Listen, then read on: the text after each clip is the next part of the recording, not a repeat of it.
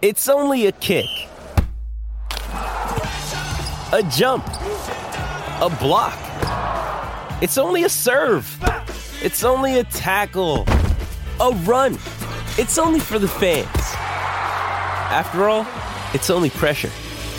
You got this. Adidas.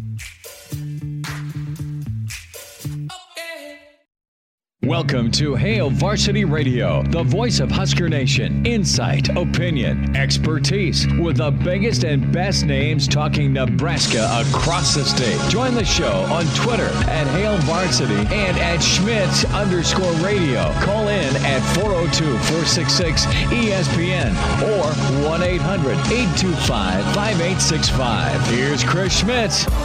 Welcome into Friday, Hail Varsity Radio, presented by the Nebraska Lottery. Chris Schmidt, Elijah Herbal, and you. Plenty to get into with Husker Hoops. A busy day for Nebraska basketball and the mayor.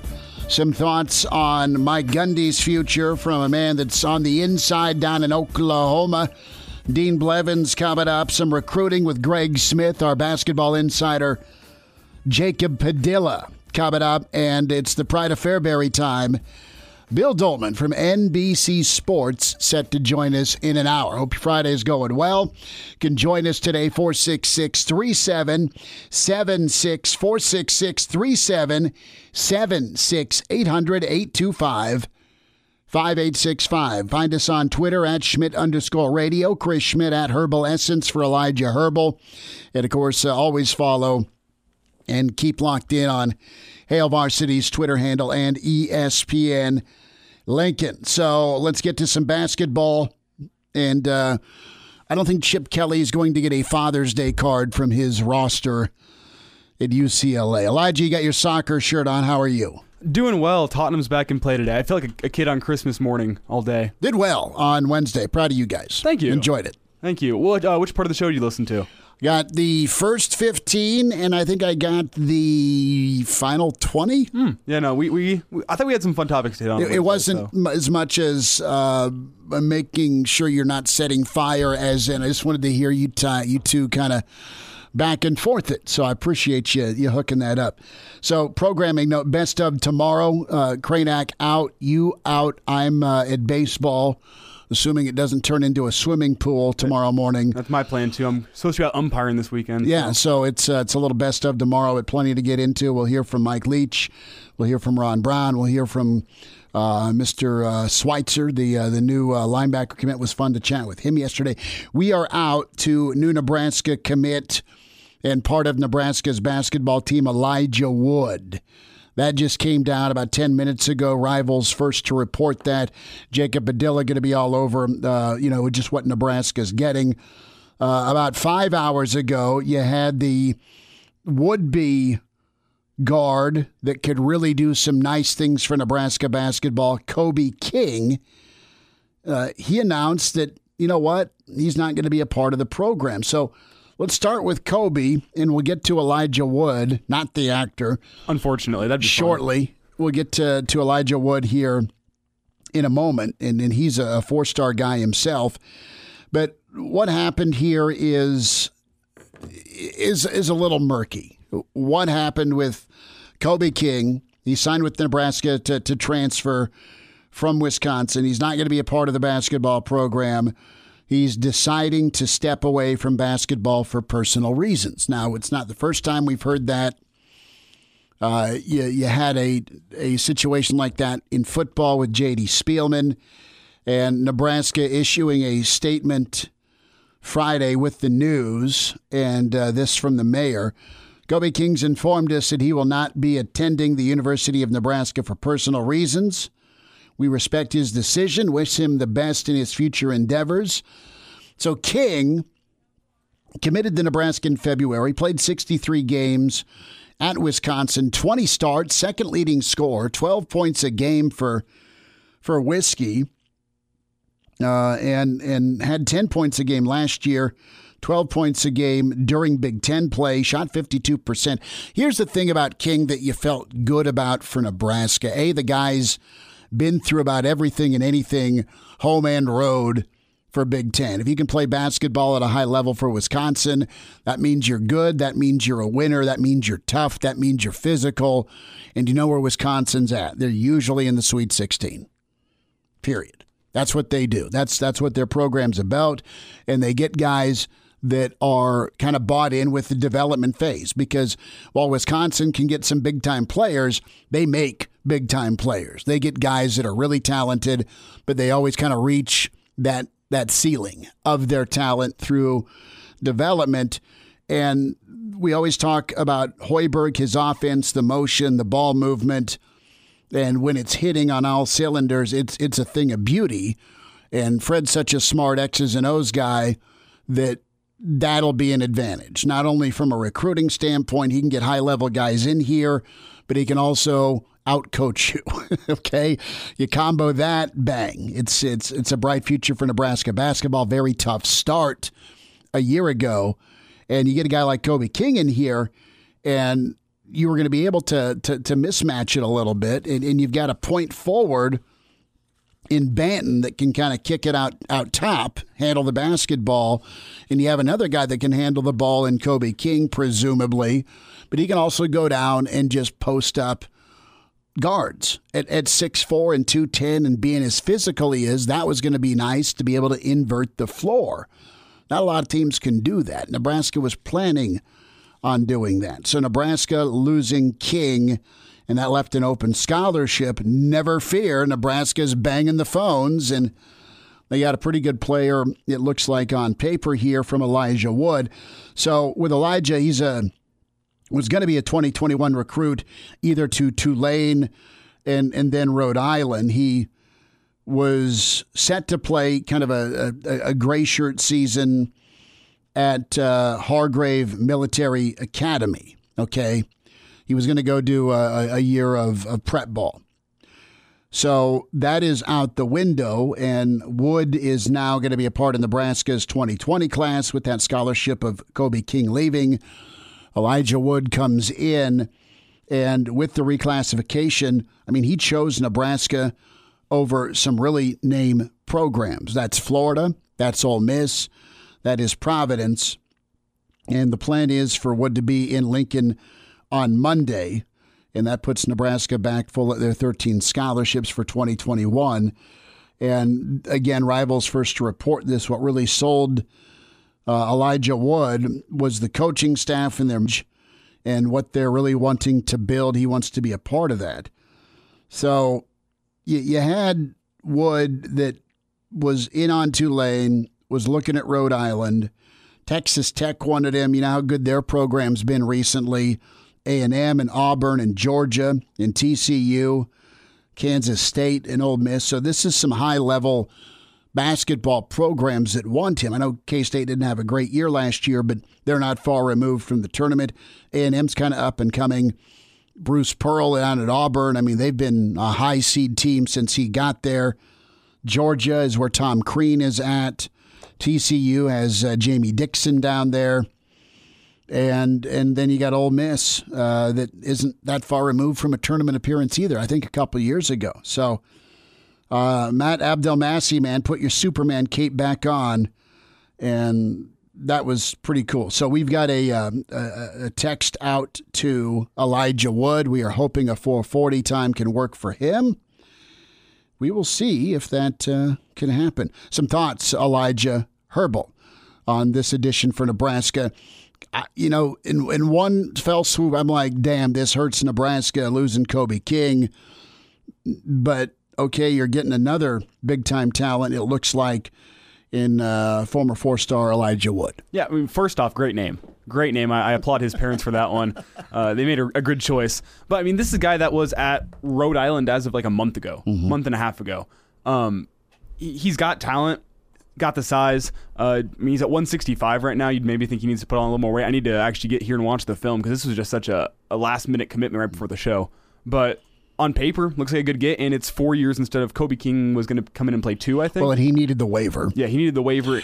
Based on how he left Wisconsin, I would think from the racial slur that was used at Wisconsin, he would have gotten a waiver to play at Nebraska. Mm-hmm. But I do believe he only had 2 years left.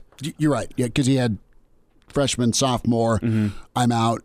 Sophomore year, come in as a junior, immediately be eligible per the waiver. Yeah, and now Nebraska gets a guy that can come in and develop for 4 years. You talked about the development of the programs like Wisconsin and what Hoiberg's trying to build here. It's nice to get a guy who can come in and play 4 years as opposed to, Kobe King you think would probably be an instant starter on this team this year, which hurts. Yeah. I don't know that you're going to ask that of Elijah Wood, but what can you get out of him? Hopefully 4 years of development. That's what I'm thinking. Get better for 4 years and leave the program better than where you left it or where you came in. Yep. So we'll see, and we'll get Jacob's kind of breakdown on Elijah Wood's film and see what he thinks in a busy day for Nebraska basketball. A tough day at Nebraska in general. I want to spend a couple of minutes on this before we get to Greg Smith and recruiting, and that is the budget cuts with the University of Nebraska athletics. It is tough. It is tough right now for many people. It is tough for a number of Americans with unemployment above 45 million. And you look at Nebraska athletics, they've got to reduce their budget. Their fiscal year begins July 1st. And cuts in administrative positions across the athletic department. If you're going to do 10% of budget cuts, the athletic department employs 350 people, so you do that 10% math, that's 35. And those are some good folks that have been there a while. We don't know who, but in my dealings, and it's just mainly been with Sports Information, but they're awesome folks, and they do such a great job. But everyone, the part of the athletic department's like a family down there, and that's where Dolman worked for a lot of years. So we'll get his take on this here in a little less than an hour. But when it comes to administrative positions here, the budget in 2018-2019 was $81 million. Nebraska needs to shave off between $8 and $9 million. If you have that number, that same number for 2020, 2021, and you got to reduce 10% of that staff, no merit increases for all department employees, no increases in all sports programming budgets, and programs encouraged to kind of build more regional non-conference setups. I know volleyball's canceled a trip out to Stanford. I know that their things were wiped away with their sand volleyball and a would-be Hawaii trip, so they've saved some money there. Nebraska's tried to schedule within the kind of the old Big 12, it feels like anyway, for baseball, when you look at the number of trips to Kansas State that they've had. Your football schedule's kind of set up. But for basketball, Nebraska's going down to the Sprint Center this next season, next December, for a game against Kansas State. That's not a bad thing, scheduling or looking at scheduling regionally. And I know Nebraska volleyball has done Creighton, and they'll do some old Big 12 teams. But this just hurts. This is just kind of a sign of the times. And you've got an athletic department in Nebraska that, they are self-reliant. They've always been self-reliant. And the revenue they pulled in for 18-19 was $122 million. We don't know what 2021 is going to look like until the numbers are out. That the university systems as a whole have a $43 million budget shortfall. And it's all because of this stupid Rona. This just hurting folks, not only physically and mentally, but financially. And it's done that across the nation. And Nebraska athletics not immune. We don't know what the continued impact is going to be when you look at fewer fans. That's fewer dollars spent. Will it be altered TV money? We don't know that for this season. And quite honestly, with the number of cases that keep picking up, you have more and more. You had a number of baseball folks test positive. You have some positive COVID-19 tests in the NFL going on. You have a number of college campuses where kids are getting it. You have spikes all around the nation that are occurring. New York's doing okay, but Florida and Arizona are not good right now. Two of your projected sites for Major League Baseball if they get off their ass and figure out things. So it's kind of a tenuous time, which leads us to UCLA. And they've had 30 players, and most of them anonymously, spoke out to the LA Times. UCLA football wants a third-party medical representative there to ensure that health procedures and practices are followed appropriately. They don't trust, and sure as hell don't like, Chip Kelly. This isn't every player on UCLA's team. But Kelly had a virtual team meeting Thursday, said, all right, involuntary workouts, or I should say voluntary workouts start Monday. And they're like, what the hell? Why Monday? Why are you just telling us Thursday night? And in fairness, the LA County Department of Health didn't green light return to action till Monday, but you've had Tuesday to Thursday to get word out. There's distrust for Chip Kelly because they feel out of the loop, per the LA Times article. There's not much to often communication by Chip Kelly. I can see that. I don't know Chip Kelly. I respect folks that have worked with him. I respect him as a coach.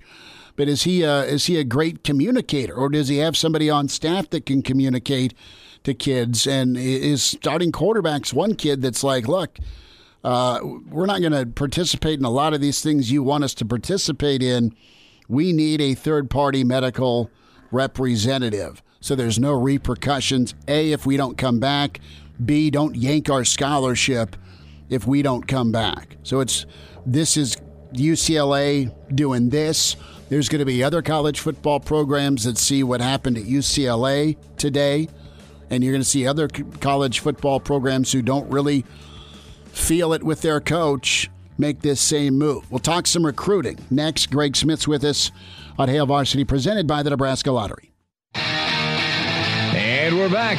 Fellas, think we could listen to the radio on Hail Varsity Radio, presented by the Nebraska Lottery. Yes! That's awesome! Back to you, Hail Varsity Radio, presented by the Nebraska Lottery. More on Elijah Wood coming up here with Jacob Padilla. 1 hour. Dean Blevins will sound off on that Looney Tune Gundy.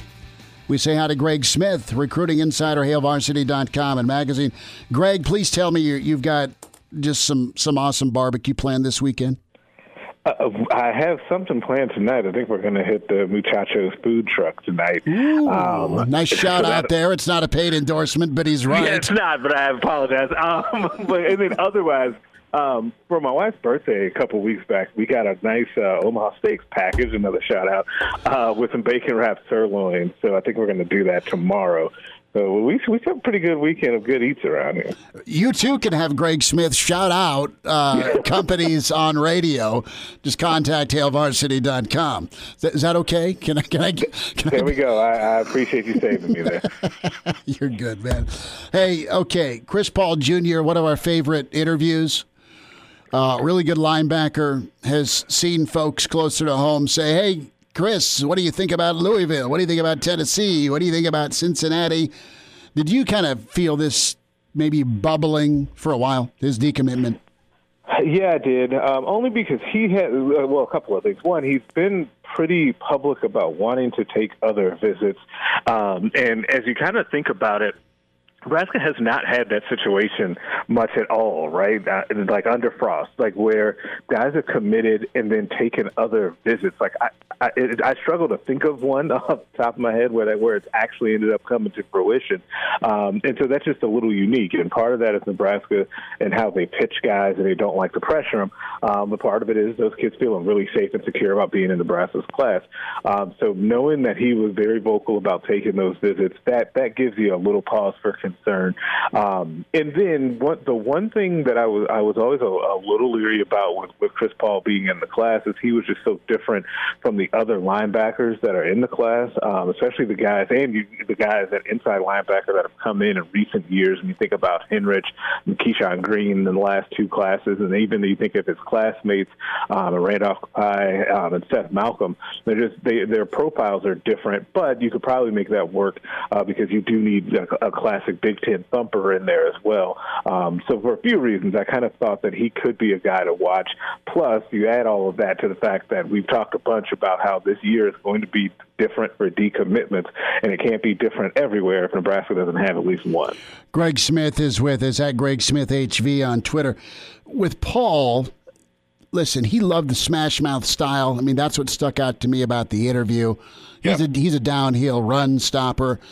From a speed and athleticism standpoint, in your opinion, did he stack up to what else Nebraska had recruited, or when I say difference not bad, but was he as athletic in your opinion? Not that he couldn't get there, but was he as athletic as what was coming in? No, but he was a style of linebacker that a lot of teams in the conference went with, right? Like right. It's not a knock on him at all in that regard. He was just a little bit different than some of those other linebackers, and the linebackers that it feels like Nebraska is trying to move to in this defense, because something that has come up a lot, and it was very odd that it kept happening like in the last 2 seasons, where it felt like opposing Big Ten coaches were kind of keying in on Nebraska's linebackers, trying to get them in space and really isolate them, and how frustrating that's been for Husker fans. And it feels like the coaching staff has really noticed that and has tried to change the model of how they recruit linebackers. So he was a little bit different than some of the guys they brought in recent class or have committed in this class. Doing some recruiting recon with Greg Smith. Greg, Nebraska brought in a good class of linebackers, and even without Chris Paul in the class, there's still hope for the talent that's there. Is Nebraska satisfied with that group that they have? Or are they going to look to go and replace Chris Paul with another linebacker recruit? I think that they both are happy with what they have. I think, especially at inside linebacker, that's already on campus. And there's a host of guys. You have your 2 guys that are your projected starters, and Will Honus and Colin Miller. Then you have guys like Keyshawn Green, who I mentioned, as a true freshman. But you have Nick Henrich, Garrett Snodgrass, all sorts of Bob, Maga Clements. You have a number of guys. Luke Reimer is a guy that I really like. I think will go on scholarship and could play heavy snaps this year. And it's just about building that pipeline for the future. So what they have in the class right now, I and Malcolm at inside, I think that they are happy with what they have. I think that they will still try to replace Chris Paul to add one more inside linebacker. And I definitely think they're going to add one more outside linebacker in this class as well. So a thought, if Paul still wants to visit, does Nebraska say, come on down, or is this just a breakup? That's a good way to phrase that. Because the visit thing is interesting, because if you get down the road and Nebraska has the visits available, because you would assume that they will, it would be something to have him at least come out for a visit, because they didn't get to take that official visit, but he did take an unofficial last year. But I don't think that that's what's going to happen. I think that Nebraska and Paul are kind of done, and he'll end up having a school that's a little bit closer to home for him. What is Nebraska's policy? If you commit, you can't visit, or does it just depend? I think that it's been an unstated rule, an unspoken rule, that if you commit, you're kind of done. And by that, we'll also be done at your position as well. Sure. Because then I think that two-way street is the best way to go about it, because, hey, I'm being upfront and honest with you that I'm not recruiting anybody at your position. And there are a bunch of examples of that. Kind of the most glaring ones have been Luke McCaffrey and Logan Smothers at quarterback over the last couple of years. When those guys committed, they did not continue reaching out to quarterbacks. Other positions are a little bit different just because it depends on the numbers of guys that you need. But, yeah, I think they kind of have an unspoken policy about once you're in, but we'll also shut it down at your position, too, if the numbers allow it. Greg Smith is with us, Recruiting Recon, Hail Varsity Radio. Find Greg on Twitter at Greg Smith HV. So, Greg, I really love your Greg's guys. You run down a big-time list of kids, a top 10, kind of Greg's board, and give me a thought here on running back Tavier Dunlap, kid out of Texas. All he did is run for 3,000 yards last season, and the world is after him. Tell me a little bit where Nebraska stands with him, and do you feel, I don't know, where's the courtship at? Yeah, I think that Nebraska is in good contact with Dunlap. And there's a good handful of Texas kids that Nebraska really likes this cycle. I know that's been a focus for them this year, trying to get back into Texas. And I know you and I have both beaten that drum to death about Nebraska getting back into Texas. But he's a tremendously productive running back, also at 37 touchdowns in the last 2 years to go with those 3,000 yards. But he's kind of blown up over quarantine, where some kids have kind of had some issues during quarantine, where they're not getting as many offers as they would have hoped for. Dunlap is kind of the opposite. I think he's picked up Notre Dame, Michigan, Mississippi State, and a bunch of others over quarantine, but Nebraska's hot after him. They really like him, and I think they're definitely showing him that he's one of their top priorities at running back. Greg, another guy from Texas the Huskers are in on is Jalen Griffin. He's former teammate of Omar Manning down at Kilgore Community College. Any news on him? Yeah, I think that when I talked to Griffin a few weeks ago, when he was kind of bursting on the scene on Nebraska's radar, and he does not have an offer yet from Nebraska. I think Nebraska will continue to see how things go with high school prep wide receivers to see how that goes. If they can get guys that'll be here for 4 years. But I think that he'd be a nice guy to add if you need to and you have some attrition in the room, because you always could use an older guy. Nebraska is just so young at wide receiver this year, but he's definitely receptive to Nebraska's pitch right now. Greg, when we look at 2021, Nebraska needs a couple of running backs, and you've got guys like Dunlap, you've got guys like Barry that are uber talented. Irvin's out of Georgia, and then you have Estime out of New Jersey. Maybe he's a Rutgers guy. But if you were to give me your top two out of the four I've named, how would you rank him? How would you rank him? Man, it's tough because do they all do different things, or is it just? They're similar. It's actually interesting because I think that they're all similar in that they all have pretty good size. They're guys that you don't think are going to take a long time to build their bodies up to be able to hit the field. I think Estime from New Jersey is probably the best guy out of that bunch, but I think he's the longest shot for Nebraska because I think he's really receptive to what's happening with Greg Schiano at Rutgers.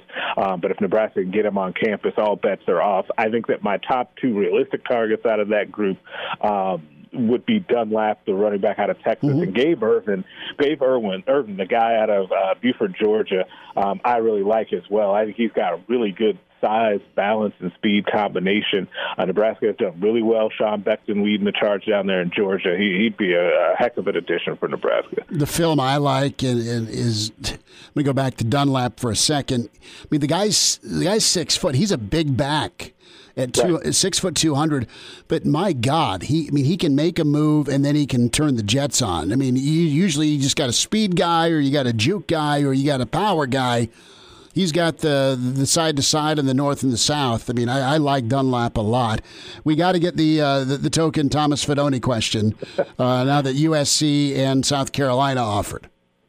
Yeah, so my question is that I've not caught up with him about this, but it's at the top of my list to ask him is, as the guy who's the number one tight end in the country, when even a team like USC, really big name, right, great tradition, when they come in at this point in the game, like, what are your thoughts, right? USC has not thrown to a tight end since the Todd Marinovich era. Right, that too. When Fred Davis caught a pass accidentally. Good work on the Fred Davis call, baby. I love that one. Right. Fred Davis sighting. Fred Davis. Yeah, he was great on the old NCAA football video. I love Fred, man. So I think that Fidone, I think that he likes getting these offers. Every kid does, and that's fine. I would be surprised if those schools kind of enter in the picture now, have a great shot. I still think that it's Nebraska or LSU right now. Again, you want to keep them away from that night game at Death Valley. But even so, I think Nebraska's in a really good position. They just have to continue with the pitch that they've had. And if it continues, if the recruitment goes into the season, which it probably will, some early tight end action on the field can only bolster Nebraska's chances. Greg, last thought before we let you go, about 15 seconds. Nebraska got a walk-on commitment from a legacy, Baron Miles. You have anything on him? What I have on Baron Miles Jr. so far is that he's scheduled to play wide receiver. He is not a defender like his dad, but he definitely looks the part. He's a really athletic kid, well built. But he'll be walking on as a wide receiver. Baron Miles Sr. is arguably one of my favorites Love Baron Miles Sr. It's cool that Junior's making his way. Greg, fire that grill up this weekend. Thanks for a few minutes today. Hey, thanks as always, guys. You have a good weekend. All right, there he is. And we had a Fred Davis mention. Fred freaking Davis. More Hail Varsity continues. And now, back to Hail Varsity Radio. Back with you, Hail Varsity Radio, presented by the Nebraska Lottery. It's hilarious when you pull a name out of the air from back in the day football. Usually it happens at fantasy football drafts. But Greg Smith with a gem. Remember Fred Davis or not? I don't think I do. Played the NFL 08 and played forever. And he was like just this giant.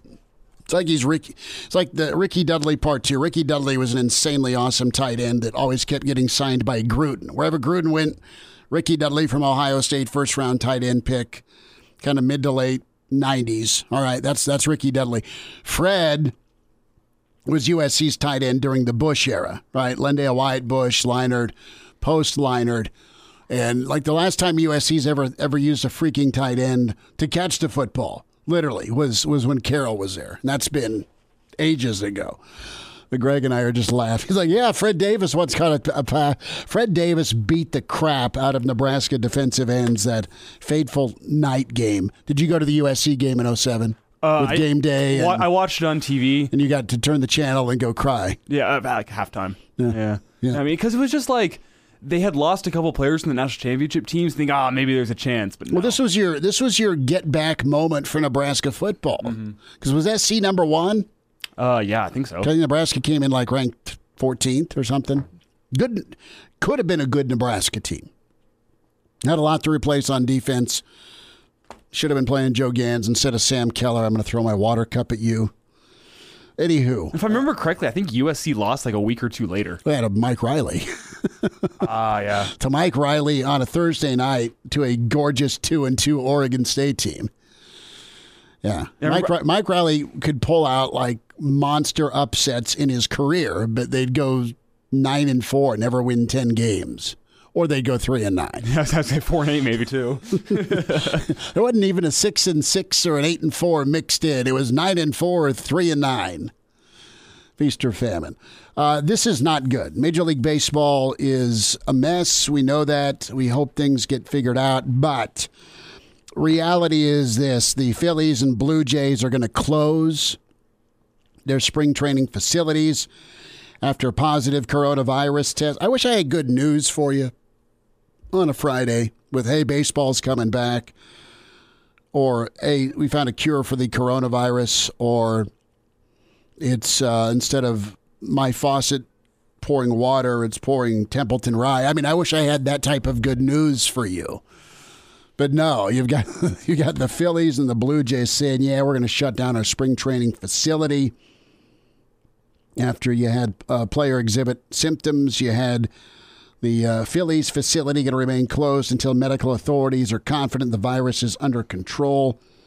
So what you have here, the first confirmed case Tuesday, 8 staff members tested negative, while 20 players and 12 other staff members are awaiting their test results. So you've had a few staff people test positive. Got a couple players test positive. You got in the NFL. So what's going on? Are you getting the virus from travel? Are you maintaining social distancing and mask wearing? And I'm not here to arm wrestle you on whether you mask up or don't. Just be safe is all I really care about. Period. And be responsible. I wonder where we're at with that. Is it just a pure travel, or have folks put themselves, these players specifically, have they put themselves in danger by, okay, restrictions are eased, let's go out and throw some cocktails at a bar and not stay separate from one another? This past week has concerned me in sports. Are you on the verge, like maybe going, we're going to get this shut down again? That's what I'm thinking. I had a baseball game this weekend. I was supposed to umpire get shut down. And Southwest? Mm-hmm. Yeah. And baseball game got shut down because all their games got canceled because a couple guys within that program allegedly tested No, positive. they It's confirmed now? I mean, yeah, the Southwest kids are under quarantine. I don't know how many have tested positive, but yeah, you got an issue. And I mean, I hope they're getting healthy and recuperating, clearly. It's concerning because, like, we don't even know if these things are spread through the physical activity or if they're doing stuff off the field. And it's Are you hanging out with a bunch of people and someone was hanging out with somebody else and bang, you have it? And the thing is to have sports, we need the athletes and the fans and everyone to be responsible. And if we're showing that as a country we can't be responsible to bring sports back, it's majorly concerning to me. I don't think the SEC gives a damn. Oh, no. They're going to say, "Yep, we're going to open up the stadiums," and there we go. Although there was some comments by LSU's athletic director a little earlier. You have Scott Woodward telling ESPN that they are going to require fans to wear masks to Tiger Stadium this fall.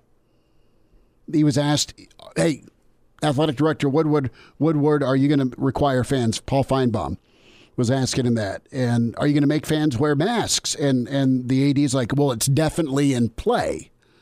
So it's not like they're saying, well, no.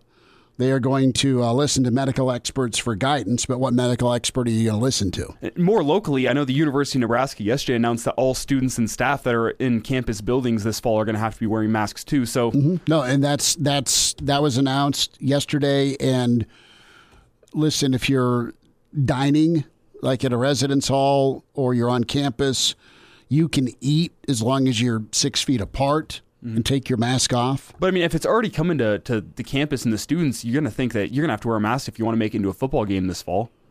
Well, guess what? You can slap a red N on one, and it may be cold and callous to sell them. But hey, maybe you could. Hey, on the bright side, if we wear those masks later in the season, it gets cold outside, it's actually going to keep you a little warmer, I think. If you're wearing the masks later in the season, on the bright side of wearing the mask to game, it might keep you a little bit warmer. Can you get like some insulated masks maybe that are also safe? You can do a lot of different things. You always got to look on the bright side here. Got to work on it. You have a meeting scheduled here in about an hour with UCLA's brass and Chip Kelly. So the UCLA folks are going to sit down with Chip Kelly. They're going to figure out what's going on. Why do your players hate you? Maybe that's a strong statement, but they don't want to play ball for him. Just a kind of a bombshell demand list with 30 UCLA players and the LA Times. We'll spend some more time with that. Bill Dolman's thoughts. Good news for Nebraska. Elijah Wood is a commit for the 2020 class. He's a former four-star guard. Jacob Padilla will have the breakdown on him as Nebraska lost a really talented kid earlier today from, what was supposed to be Kobe King was supposed to be a guy you plug in and he was going to do wonders for you because of his experience and his ability. But you got a guy that's got some game in Elijah Wood coming in. Can join us 466-3776, 466-3776, 800-825-5865. Numbers to get in. Find us on Twitter at Schmidt_radio, at Herbal Essence on Twitter, and can email Chris@HaleVarsity.com. So we'll wind down this first hour. Bill Dolman, Jacob Padilla, Dean Blevins on, does Gundy survive this weekend? Hale Varsity winds down hour one next. And now, back to Hale Varsity Radio. 10 minutes away, Bill Dolman, Pride of Fairbury, NBC Sports, going to be with us. Jacob Padilla on a loss and a gain for Nebraska basketball. And then Dean Blevins down in Oklahoma City. Reminder about drinking and driving. 1 out of 3 fatal crashes involves an impaired driver. Driving drunk, buzzed, or high, never acceptable. Law enforcement officers working around the clock to stop with sobriety checkpoints and saturation patrols as a driver. Make that correct choice of a non-alcoholic drink or have a pre-selected designated driver. Be smart, start the conversation. Who's Driving Home, brought to you by the Nebraska Department of Highway Safety Office. So this was the news early this morning that ticked off a lot of baseball fans on social media, and I don't blame you. You have Rob Manfred rejecting the Major League Baseball Players Association's proposed 70-game regular season schedule. I don't get that, man. You say, hey, let's get together. Let's fly to Arizona. Tony Clark, you and me, let's have a drink. Let's sit down. Let's knock out a schedule.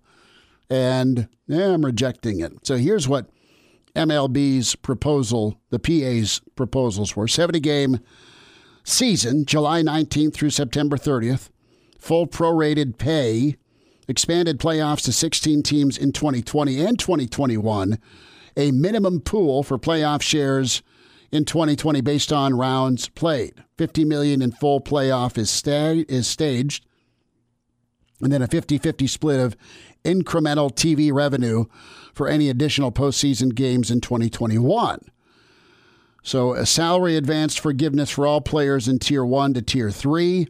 Opt-outs, full service, and salary for players who are high risk and those who live with high-risk individuals. $10 million for social justice initiatives funded from the welfare plan, and $50 million to be transferred from joint funds to the commissioner's discretionary fund. Also, clubs granted permission to sell advertisement and patches on uniforms in 2020-2021. Enhanced housing allowances for spring training and regular season. Universal designated hitter in 2020 and 2021. And parties to collaborate on broadcast enhancements, i.e. miking me up. And then mutual waiver of potential grievances under the March agreement. That seems like a damn good list. Now, there's about 80 of them on there that the owners are like, no. The really interesting one to me is a universal DH. I love that. It's about time the MLB figures it out and gets both leagues doing the same thing. And I don't think that the AL's ever going to go back to having their pitchers hit. So I think the NL has just got to get with the times and have a DH.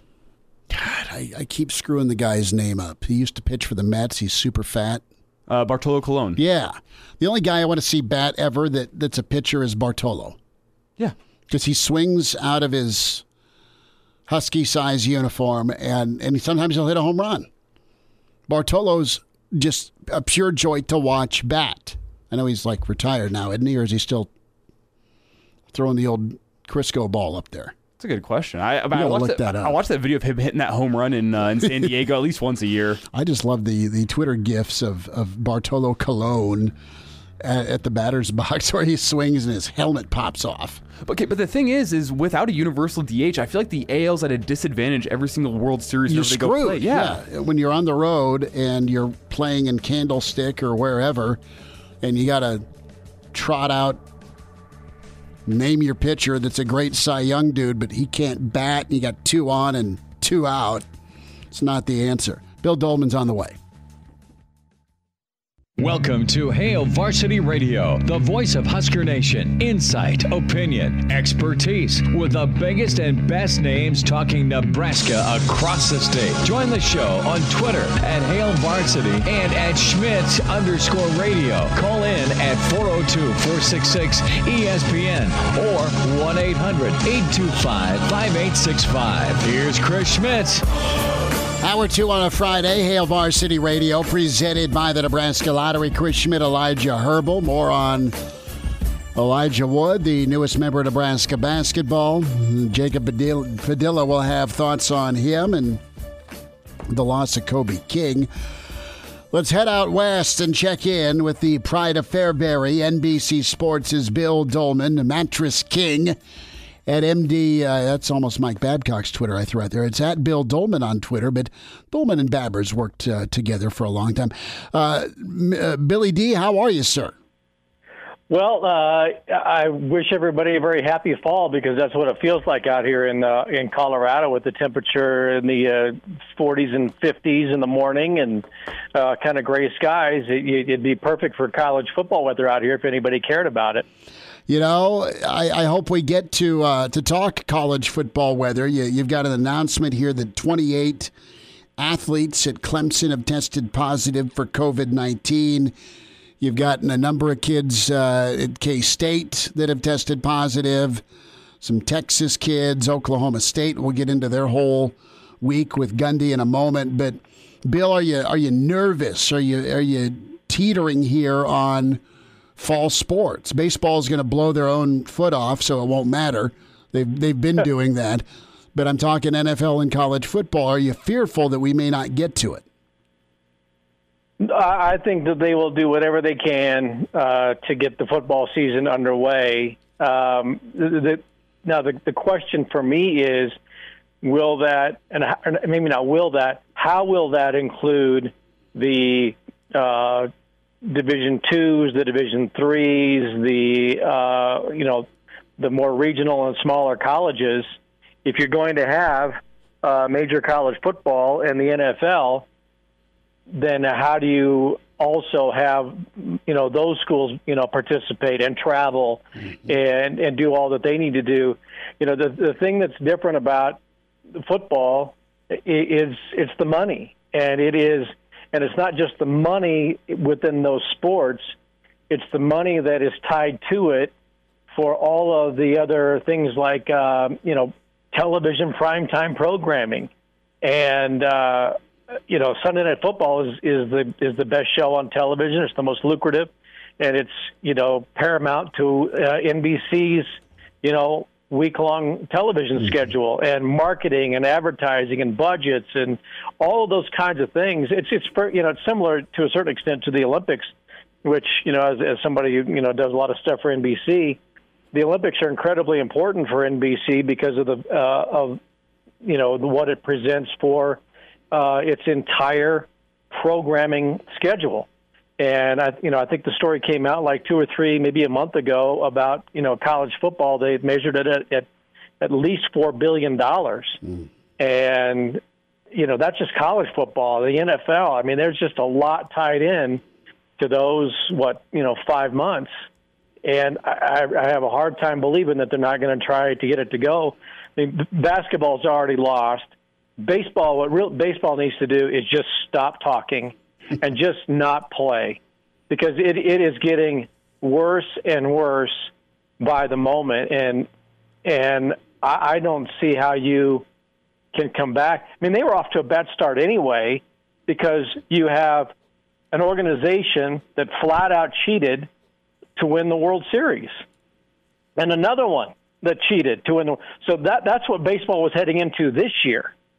And now you're getting into a labor dispute, and it always seems like they're coming together and they've got a plan in place, and then you read an hour later that's been rejected, and they say, well, they're so close. But then when you read a little closer or a little deeper as to how close they are, you realize it's not just talking about how many games and prorating salaries for players. There's like 10 other items. Basically they're having a union, labor dispute, in addition to what's going on. I'm serious. I think baseball needs to just stop talking, not play, and just hope that at some point down the road in history, they're just going to say they didn't play because there was a pandemic and they thought it would be best, and hope that people will forget the damage that they continue to do to the game. 20 years later. Baseball, seriously. Nobody really remembers what, in 1994, they had a strike, but really what it was all about. I remember that Tony Gwynn was going to hit 400. Griffey was going to go for 61. So was Matt Williams. And the Expos were going to win a World Series. I remember that, and I'm still pissed about 94. But you don't necessarily go back and remember all of the reasons why there was the strike. There was just a strike. So I think baseball just needs to just stop and hope that, 20 years from now, that all people think is, oh, yeah, they didn't play that year because everybody was sick. Bill Dolman's with us. Seriously, it is a disaster. And I think the NBA just needs to give everybody a ribbon, and you're all winners. Remember that episode in Seinfeld where they watched the marathon go by, and the gal on the balcony said, "You're all winners." Yeah. And I think that's what they need to do for the NBA, because putting 40 people from all of the teams in at Disney World and say, be nice for 60 days, that's a lifestyle. The NBA is a lifestyle. Mm-hmm. And I have a hard time believing that they're going to be able to get on the same page for that. And there are also, 9 or 10 items that go a little deeper into whatever plan that they're going to have into place. And, it is social, it is political, it is cultural, as well as, the games themselves, and whatever their schedule is doesn't really make a whole hell of a lot of sense. And I don't think it's going to be all that enticing for people to necessarily watch those games at Disney World with, friends and family in the stands. And how meaningful is it going to be to hoist the trophy in the NBA and even in Major League Baseball if they have playoffs? I think they just need to call it good. Bill Dolman's with us, Pride of Fairbury, NBC Sports. Bill, you spent a lot of years at the athletic department in Nebraska Athletics, forcing to cut 10% of their staff and recalibrate their budget. They've got to shave 10% of their budget as well, and we're talking millions and millions of dollars. And this is an athletic department that's been self-sufficient for decades, is still self-sufficient. The shortfall with the universities, almost $45 million. The athletic department, you just don't know how bad revenue is going to be for the fiscal year when July 1st hits, because we don't fully know what's going to change with this college football and basketball season for 2021. What's your reaction to that? I mean, it's not a good topic. There's not a great answer, but I know you're still in contact and close with folks that are down at the athletic department. It's sad when the first thing you read, part of it is going to be personnel cuts. Mm-hmm. And so that's very disheartening.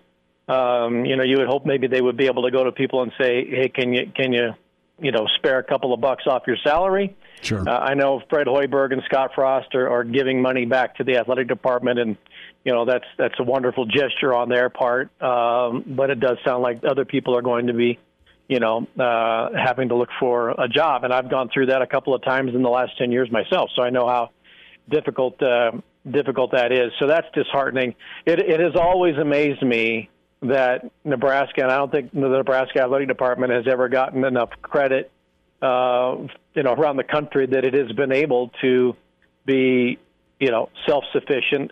And not only that, but it has given back. I mean, I think the university library system, for the most part, was, funded by the athletic department, which was always pretty remarkable, given our population, where we are, and the perception of, Nebraska. But here we are with an athletic department that does pay its own bills and pays the bills for the university, in addition to being, its front porch. And I think, Nebraska athletics have always done that very admirably. And I don't know if the university is going to be able to make money off the athletic department this year, or if they're going to have to dip a little more into state funds, or whatever the case is going to be. But I go back to a little bit bigger picture here, and I understand they're going to be cutting money. I still look at the 10 years of 10 years ago, and the decision for Nebraska to be in the Big Ten Conference. Right now looks really good, fiscally, because 10 years ago there was a lot of uncertainty as to where Nebraska was going to be, what was going to happen with the Big 12. And there really hasn't been much clarity in the Big 12 TV pictures for the most part over the last decade. But Nebraska, despite its struggles on the field at times in football, in terms of the business decision that was made 10 years ago, engineered by Tom Osborne, it has provided Nebraska a great deal of stability and financial resource right now that it did not have 10 years ago. And I'm not sure everybody in the Big 12 right now is feeling, all that confident as to where they are, what kind of footing they're on right now. So being in the Big Ten, right now, if you're Nebraska, you got to go, that was a great move. Especially in today's climate. Yeah. Yeah, Bill, given where we are. Bill, I think one of the biggest aspects of the Nebraska budget is still the Husker football season. They kind of need to get that in the 2020-2021 season to reach the budget that they're expecting to get. But with the news of COVID in the past week, I mean, Nick Watney withdrew from the PGA Tour today from RBC Heritage after testing positive for COVID after playing in the first round. 23 players tested positive at Clemson for COVID today. That news broke about 20 minutes ago.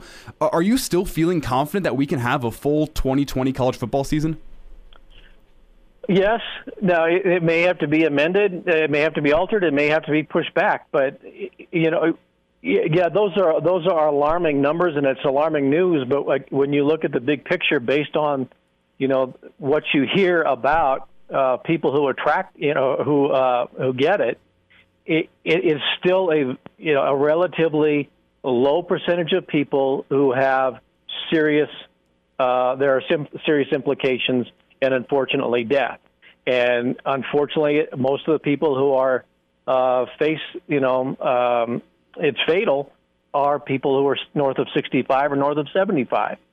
You don't hear a lot about healthy young people, and I don't mean to diminish this, but the facts are facts. That younger people may get it, but survive, and you certainly hope nobody gets it. And maybe more precautions need to be made in terms of what medications you take, in the atmosphere that you find yourself in. So I still think that it could happen, and I think that the powers that be will make the best decisions. But it's awful. It'd be very hard for, I think, this country to go through just culturally, emotionally, without, one of the most important things that we have, and that, it's sports and it's football. But let's face it, I think we're finding out how important sports are to our culture. Bill, just emotionally. It is. Bill Dolman's with us, NBC Sports, Hail Varsity Radio. Bill, a thought here, about 2.5 minutes. The week that Mike Gundy has had, we're going to talk with Dean Blevins in 20 minutes, get his perspective from down near Stillwater. Have you had much interaction with Gundy? I know you've covered the Big 12 a lot, but I mean, just from afar or media days. I mean, what's your take on him? Can he keep his job? I would imagine he probably can, and maybe that's because he's, he wins. I mean this geographically because of the state he's in. I think Oklahoma may have a different outlook and different perspective. Now, certainly they reacted very quickly with the controversy that came up, but there may be more understanding of Coach Gundy and OSU in Oklahoma than, say, if you are in a state that may lean much harder to the left. In California, it's interesting what's happening with UCLA, and you've got players who are demanding certain things before they are going to go back onto campus, and I don't know. I just have a feeling that there may be a little more. I don't want to say common sense, but that may not be the right term. But there may be a little more honesty on both sides as to how to approach the situation, as opposed to reacting too quickly. Last thought here with UCLA. This is a mess, and it sounds like a fourth of the team just flat out don't trust Chip Kelly, Bill, for the Bruins. Yeah, I find that. Well, I'm not sure. Not necessarily just Chip Kelly. I'm not sure that they trust the school as a whole, and maybe that is because of the culture that they find themselves out in California. It's California's situation, New York's situation, New Jersey. They've all been kind of in the same conversation about their approach to the pandemic, and maybe the players are looking at you can be on a beach, but you can't be on the dry part. You got to be on the wet part, and just the whole approach. I think there's a lot of confusion as to just what is true, what is okay, and what can we do, and maybe the players are reacting to that because they really don't know what to believe. And maybe at a place like Nebraska, where it's not a huge population, everybody pretty much hears the same message. Maybe it's a little bit easier for everybody to get on page. But out in California, the policies have been kind of all over the place, and UCLA players right now want to say, well, what are we supposed to believe here, and who are we supposed to believe? And maybe that is a reflection of Chip Kelly. Bill Dolman with us, Pride of Fairbury, NBC Sports. Billy D, happy Father's Day this weekend, dude, and we'll get caught up next Friday. Thanks for a few minutes today. Great to chat with you. And happy Father's Day to everybody out there. Go Big Red, and maybe one day you'll get your kid to wear red instead of green. Maybe, Bill. Maybe Uncle Bill's going to have that talk with him.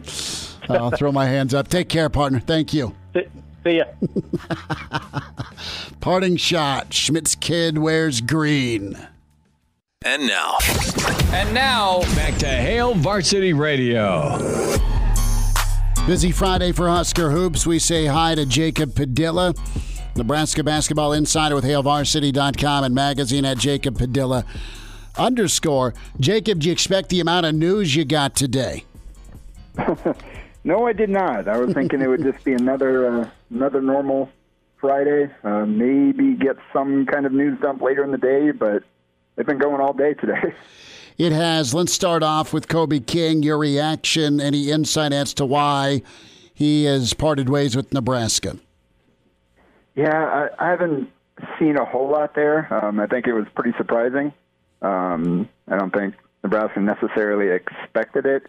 I know he was the only guy that's actually in the country that isn't back on campus yet. So it just seems like I read a story from back up in Wisconsin. His high school coach didn't want to go into specifics, but just said that he has a lot of things he's working through right now. And Fred Hoiberg did mention personal reasons for why he wouldn't be attending Nebraska. So it just seems like King's working through some things right now and wasn't ready to come down to Lincoln.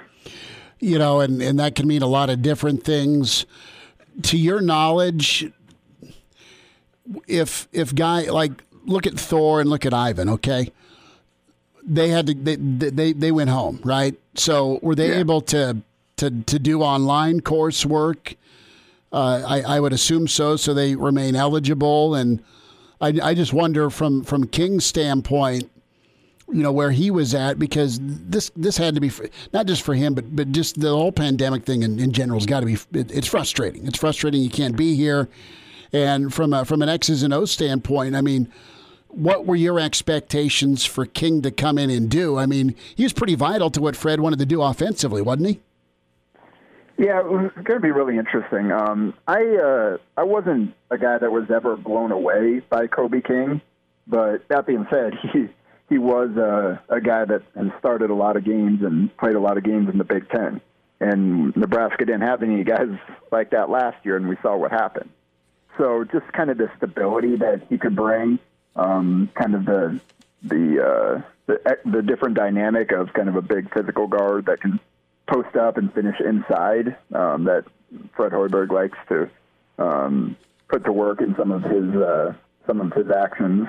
I think he would have been a real solid guy there. And now you look at it, the depth in the backcourt really takes a hit. I know, like, Fred Hoiberg was looking at Teddy Allen more as like a small forward with the strength to maybe slide down to the 4 in small ball lineups. Now you're looking at him as potentially a ball handler, depending on what happens with Trey McGowan. Because right now you got Kobe Webster, you got Delano Banton as kind of like a jumbo point guard type. And then you're looking at guys like Teddy Allen as a ball handler, which I don't know if that's necessarily what Hoiberg had kind of planned out originally. So that kind of left a little bit of a hole there, and now I guess it did put more of a priority on getting Trey McGowan's that waiver to play right away. As the roster was, I personally thought that, and kind of knowing what McGowan's needs to work through, I personally thought that it might work best if he didn't get the waiver, and if he just sat out this year. You had King and Webster for that year as a grad transfer, and kind of rolled with the guys, and Banton playing big minutes, and then you could kind of develop McGowan's and bring him in as a point guard next year with Webster gone, and work on that jumper and kind of get him ready to play in Fred Hoiberg's system. Now, if without King as that guy that you know can eat up 20, 30 minutes for you and will produce and be solid, now the backcourt's kind of more of a question mark. And obviously, they answered that question a little bit here, which we'll get to in a second here. But still, you're going from a guy that started 19 games, including 9 games in the Big Ten last year, and led Wisconsin in scoring in those games, and to potentially a high school kid coming in. That high school kid, and it wasn't a lot of lag by Nebraska. Elijah Wood is in for the Big Red to pretty much take Kobe King's place, and he's going to be reclassified as a 2020 player for the Big Red. Was set to go to Hargrave Military Academy. Ole Miss and Florida and Providence were in on him originally. You looked at Rhode Island and Tulane. Seen a little bit of work from Wood and in his film. Very explosive, graceful, but high school to now Big Ten play. What is an expectation for Wood? What do you like about his game, and what do you know? I know he's 6'6". What do you think translates for him for Nebraska and Fred? Yeah, he's an interesting player. I hadn't looked a lot into him before, obviously, because he was planning on doing a post-grad year and wasn't really on the radar for committing to his school, including Nebraska right now. But then that roster spot opened up, and Nebraska worked quickly. It was about 5 hours from the time when Fred Hoiberg sent out that statement on King to when Wood announced his commitment on Twitter. So staff worked quickly here. I guess got the job done before close of business on Friday, and now can go enjoy their weekend. But he's interesting as I haven't seen a ton, and some of the film I am seeing is kind of some older stuff. So I don't necessarily have numbers from this past season or whatever right now that I've been able to find, but he's a guy that seems kind of like a stat sheet stuffer type. You mentioned 6'6" point guard. He's got good vision. He's long. He's pretty skinny. He's going to definitely have to get to work in the weight room to hold his own in the Big Ten, but there's a lot of skills to like there. He's got the length and size to kind of play guard 2s and 3s if he does add that weight, but he's got the skill set to play the point guard if he needs to. So he does kind of fit in with that backcourt with Nebraska where Kobe Webster is 6 foot, but he shoots well enough to play off the ball. You got Delano Banton as kind of a 6'8" Swiss Army knife that can defend on the wing and make plays inside, but can also handle the ball and run your offense for you. And then McGowan's the guy that could play the 1 or the 2. So they get a lot of versatility in that backcourt recently, and Wood is a guy that kind of fits right in with that. Jacob, looking at Elijah Wood, he was a guy who was committed to Rhode Island up until the end of April and then decided to go to Hargrave Military Academy instead. Do we know what led to him decommitting from the Rams that late and then going off to Military Academy prep school for a year? Yeah, no, I haven't seen it because he was committed to Rhode Island for a year or so. He committed back in May of 2019 and then signed with them in November and then decommitted. So I don't know if it's just he decided, you know what, if he wanted to spend that year prep school to see what his options would, because obviously he had plenty of he had offers from almost every high major conference, but I don't know quite what his recruitment was like with those schools, what kind of a priority he was for them. So maybe he was just trying to give himself a better chance, spend that post-grad year to maybe end up in a higher level program than maybe the ones that were kind of making him feel wanted at the moment. So maybe that was just that he just like, all right, you know what, I want to bet on myself to get even better offers than I've got right now. So I haven't gotten a chance to talk to him, so I don't know what exactly that was like yet, but it's worked out so far. I mean, by decommitting, he kind of left himself out there, and now the opportunity at Nebraska presented itself, and he was able to jump on top of it. Jacob Medill is with us, HailVarsity.com and Magazine Basketball Insider, does great work on volleyball, and, of course, is locked in for football as well. Jacob, I know Hoiberg's a guy that is done his work in college with transfers. That said, the incident with King, you had him, I'm going to say the ink was drying of him to be a major part of your guard lineup and probably start, right? And boom, this happens in June, right? The the scholarship, the exodus. 14 Nebraska basketball guys have come and gone since Tim Miles' departure. Does that concern you, or is that just the way things are going to be with Coach Hoiberg, or do you think you find some gray area where you'll always have some turnover, but it won't be this much? Yeah, I think that's the goal, to where they're hoping to get it to where they don't flip almost the entire roster every year.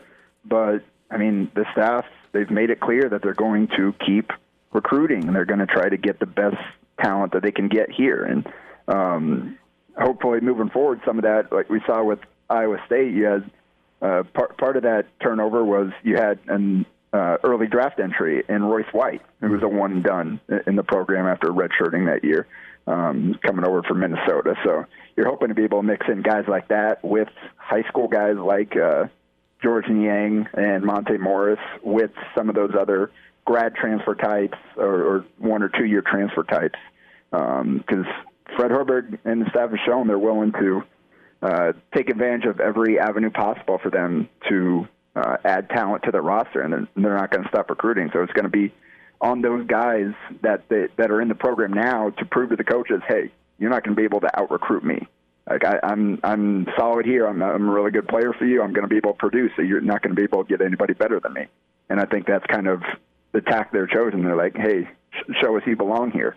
We recruited you here for a reason, and and prove us right. So I think we're definitely going to continue to see some of this, but hopefully it'll settle down a little bit. Because we even saw, not just the transfers, we saw it with last year, Samari Curtis was part of that high school class, and he was gone 8 games into the season or whatever it was. So it's not just that transfers are more likely to come and go quickly. It's just kind of the nature of the game right now, no matter where the players are coming from. Jacob, I've got a minute. What do you expect from Banton? I know he had to sit out, but he's 6'8", man, that point forward opportunity. Can his game really elevate this team next season? It's going to need to. Hopefully that he put that redshirt year to good use, because he's a guy that he needed to get stronger. He needed to develop the jump shot a little bit more. He's a guy that showed a lot at Western Kentucky, but wasn't consistently productive as a young kid. So now he's got a year in the weight room, a year on the practice court. He's got to come out and be a consistent playmaker. And now losing a guy like King, that puts even more of an emphasis on Banton to be a primary initiator, a guy that can go run the offense for you, a guy that can handle the ball. No matter where you have him defensively, you want him out there making plays for you. And that'll lessen, I think, some of the pressure on a guy like Kobe Webster making that transition from the Summit League to the Big Ten. So he's got to be one of your better players, I think, for this team to really click. Is he ready for that? We won't know until he gets out there, but I think the coaches are really high on him, and they believe he can be that kind of player. It's Jacob Padilla. He'll have great stuff on Husker Hoops today, all the news, HailVarsity.com at Jacob Padilla _ Jacob, have a good weekend. Thanks for a few. Yep, thanks for having me. He's in his 30s, but sounds like he was born with a stogie in one hand and a brew in the other. Now, say my name. It's Schmitty on Hail Varsity Radio. I got the body of a taut, preteen Swedish boy. Back with you, it's Hail Varsity Radio, presented by the Nebraska Lottery. Let's head down to Oklahoma. News 9 and the sports animal, sportscaster of the year multiple times. We say hi to former Sooner Dean Blevins with us at Dean Blevins. It's where you find him on Twitter. Dean, how's your Friday? Things are good, Chris. Things are good. I'm not having to work except hopping on our statewide radio here about 5 o'clock, and usually that's a whole lot of fun. But here recently, it's been work. It's been work. Talking about the things we talk about. So no, I bet. Otherwise, things are good. That's awesome to hear. You guys are healthy and safe, and excited to spend a few minutes with you. And what a week it's been for those in Stillwater. There's been reaction all over the college football world with Mike Gundy, his T-shirt, his players' response, former Buff great and NFL veteran sounding off. How have you kind of processed everything in Stillwater with Coach Gundy, Dean? Well, there have been, different issues brought up, different layers to it. And, it's all really sped up and taken on a whole new level of consternation and seriousness with the allegations from Alfred Williams, the Hall of Fame player from Colorado, and some of his teammates who were quoted back in 1989 after they beat the Cowboys in Stillwater, allegations of Gundy using the N-word not just once or twice, but as their safety is quoted as saying in that story, too many times for him to count. So when all this news came out, it's taken it to another level. It's an extremely sensitive situation. You've got race, you've got politics, you've got accusations, and you've got a $5 million man here who is bold, confident, opinionated. I think we can say that. It can say loud. Mm-hmm. And what he has going for him, he doesn't have a whole lot of things going for him right now. One thing he does have going for him, he's the winningest coach, and they do not want to lose him. Maybe especially right now, if you'll remember, Chris, Oklahoma State basketball slapped with they're appealing it, but a 3-year probation that is really strong. And so now the possibility of firing Mike Gundy, really big deal. Really big deal. It is, and I just kind of look at Gundy's history. I mean, 15 years there. He's taken the Cowboys to heights that I don't remember being at since the Pat Jones era and even some Jimmy Johnson years with, just great players. Gundy's been able to recruit that, and I look at Chuba Hubbard. I know he's a kid out of Canada, but that kid's phenomenal. And I thought the meeting and the response by Hubbard and Gundy after they talked it out it seemed like things were okay, but you're right. The Alfred Williams in 1989 game between Colorado is a whole new level of things. And Gundy's apologized multiple times this week, even went on ESPN, called himself a dumbass a couple of times. And, he is opinionated. He is political, but he's always been kind of loud. Is this as thin as the ice has been for him? Oh, no question. No question. His ability to win and his popularity, mostly because of that, but people have really bought into the charisma that some believe is there that you might see on television. Others would frame it another way, and especially right now. But mainly because of winning, and he was a terrific quarterback for them. But, it's one thing to wear a T-shirt, which mostly the black athletes were so offended that, Chuba Hubbard comes out and says, I'm not doing anything. Basically, I'm boycotting if there's not change. And so Gundy wisely immediately got with Chuba, got with their star linebacker, and tried to win them over and won them over enough to have that staged first conversation public taping that Chuba really didn't buy into, where there was an apology. Well, there really wasn't an apology on Mike Gundy's part. There was on Chuba's part. So there wasn't really the buy-in from the players. And then it came back where it got bigger. They required more, so Gundy goes out with him again. The bottom line is, with these new accusations, it has this thing on a 10 scale, it's an 11. Mm-hmm. Because the accusations are coming from a man who is credible and who has, as he said, Alfred Williams, who's a radio guy up in Denver now, he said, hey, if he doesn't, I want an apology, and if I don't get it or he denies it, I've got 20 teammates who heard it and these other people. So there's some validity to that. So what happens at the end of the day? Gundy's got two options. He either ignores the allegations of the N-word, and if you do that, you're admitting guilt. What are the players going to think? What are the recruits going to think? The other option is he disputes the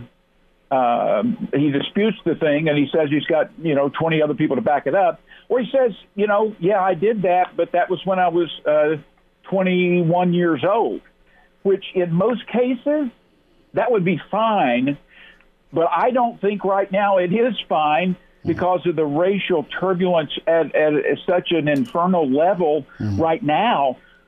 Gundy hasn't had former players former coaches, anyone come back and go on record as saying, hey, I know a different guy. Yeah, if you do that, that takes some cojones to do that, but he's not had anyone do that. And so now you've got these players who are questionable now. I don't think they were bought in with these conversations he's had, but they were going to move forward. But now these new allegations come forward, and this thing isn't going to go away.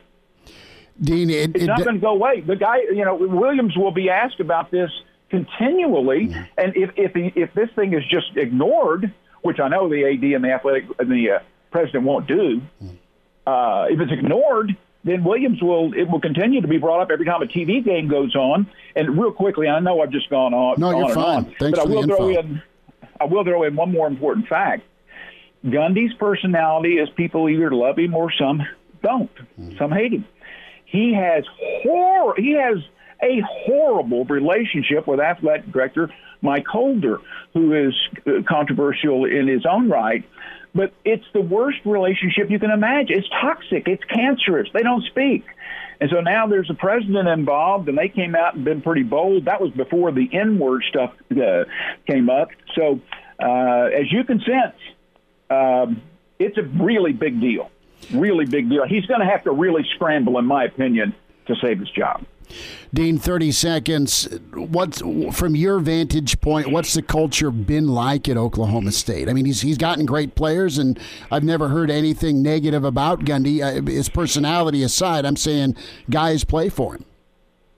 Yeah, they do. He's won games, and I'm really surprised that we haven't heard some people come out and support him more. Sam Mays is a former All-American. Now he's a radio guy in Oklahoma City, and he's gone on record as saying, hey, when I was coached by him, he would say, get your black ass back here and get in the huddle. Things like that don't help. So I'm sure Mike has a lot of supporters, a lot of money people behind him, but it's an avalanche on the other side. And in these days, in these times we're living in, it is no better than a toss-up, in my opinion, that Mike Gundy keeps his job. Dean Blevins, News 9 sports animal down in Oklahoma City. Dean, thanks for a few minutes today. You bet. I hope we talk about something a little better next time. Miss us? Come here, brother. Give me a hug. Bring it in for the real thing. We're on call for you. Catch the podcast at HailVarsity.com, the ESPN Lincoln app, or download them on iTunes. Saddle up, partner. Back to Hail Varsity Radio. Okay, enjoy Father's Day weekend. Celebrate with Dad, Grandpa, those loved ones you can. Do it safely and responsibly, you know this. But have a good Father's Day. I mean that, 1,000%. Reminder about moving, and West Blue Realty can help you do that. Home sales around Lincoln and surrounding communities. They can make a move for you smooth in 2020. When you mention Hail Varsity, West Blue Realty can provide up to $1,000 on the closing of your next home purchase. Give Tom Luby a shout at 402-540-3768. Or Kelly Hofschneider. Kelly can help at 402-202-2312. It pays to work with West Blue Realty. WestBlueRealty.com, 1120 K Street, Suite 200. Okay, Elijah, you like to grill. That I do. So what is your butcher name? What do you mean? Well, I've got a list here of different types of meat that you can use and are related to your first letter in your first name. So A is for Angus, B is for strips, C is for rounds, okay? So for you, letter E is slices. Oh. Your birth month. When were you born? March. So that's, oh my God. So you are Slices Chopsworth Jr. That is your butcher name. I kind of like that, actually. Mine is Rounds Burgermeister. That's even better than mine. I don't think so. Oh, Burgermeister? So we got to do this. What would your porn name be? So what's your middle name? Paul. Paul. What street were you born on? That's a good question, actually. we moved around a lot when I was a kid. I believe Northwest 4th, which doesn't work as good. No, you know? No. But the first house I remember was Gabrielle. So you're Paul Gabrielle. All right. So you got to go middle name and then street you were born on. So I'm James Tipperary. James Tipperary. Uh-huh. That sounds like a fancy, high class. They flew me over from the south of France. Okay, back to the butcher thing though. My roommate is actually he works in the meat department. Hy-Vee, we've gone over this. Give me his first initial. D. Okay, so it's Vito. Vito, and then he was born in November. Okay, so he is Vito O'Cleaver. That's a good one. These are all Vito O'Cleaver. I'll have to get him to go change his name tag at Hy-Vee. That'd be funny. Vito O'Cleaver. All right, we're going to go with my dad here for Father's Day, so he's going to be Porkland. Porkland Beefington. Then you got the pork in the first and the beef in the second. Porkland Beefington. I'm not sure if that one works as well. Got to go with my brother here. We'll go D for Donk, Vito. So Vito McGee. Now that just sounds like a porn star name. It does. Vito McGee. Hey, it's Uncle Vito. It's Uncle Vito. All right, what do you got going this weekend? Kind of depends on the weather. Baseball for both of us. Supposed to be umpiring. I think I'm going to spend Saturday night with my dad instead of Sunday for Father's Day. Good for you. Get it out of the way a little early, and then looks like there might be a better weather Sunday, which would get me out umpiring. Good enough. Best of edition, Hail Varsity Weekend tomorrow morning. Ron Brown, Mike Leach, Schweitzer, the new recruit. And have a great Father's Day. Spend time with Dad and Grandpa. Enjoy if you can. Talk to you on Monday with Hail Varsity. Thanks.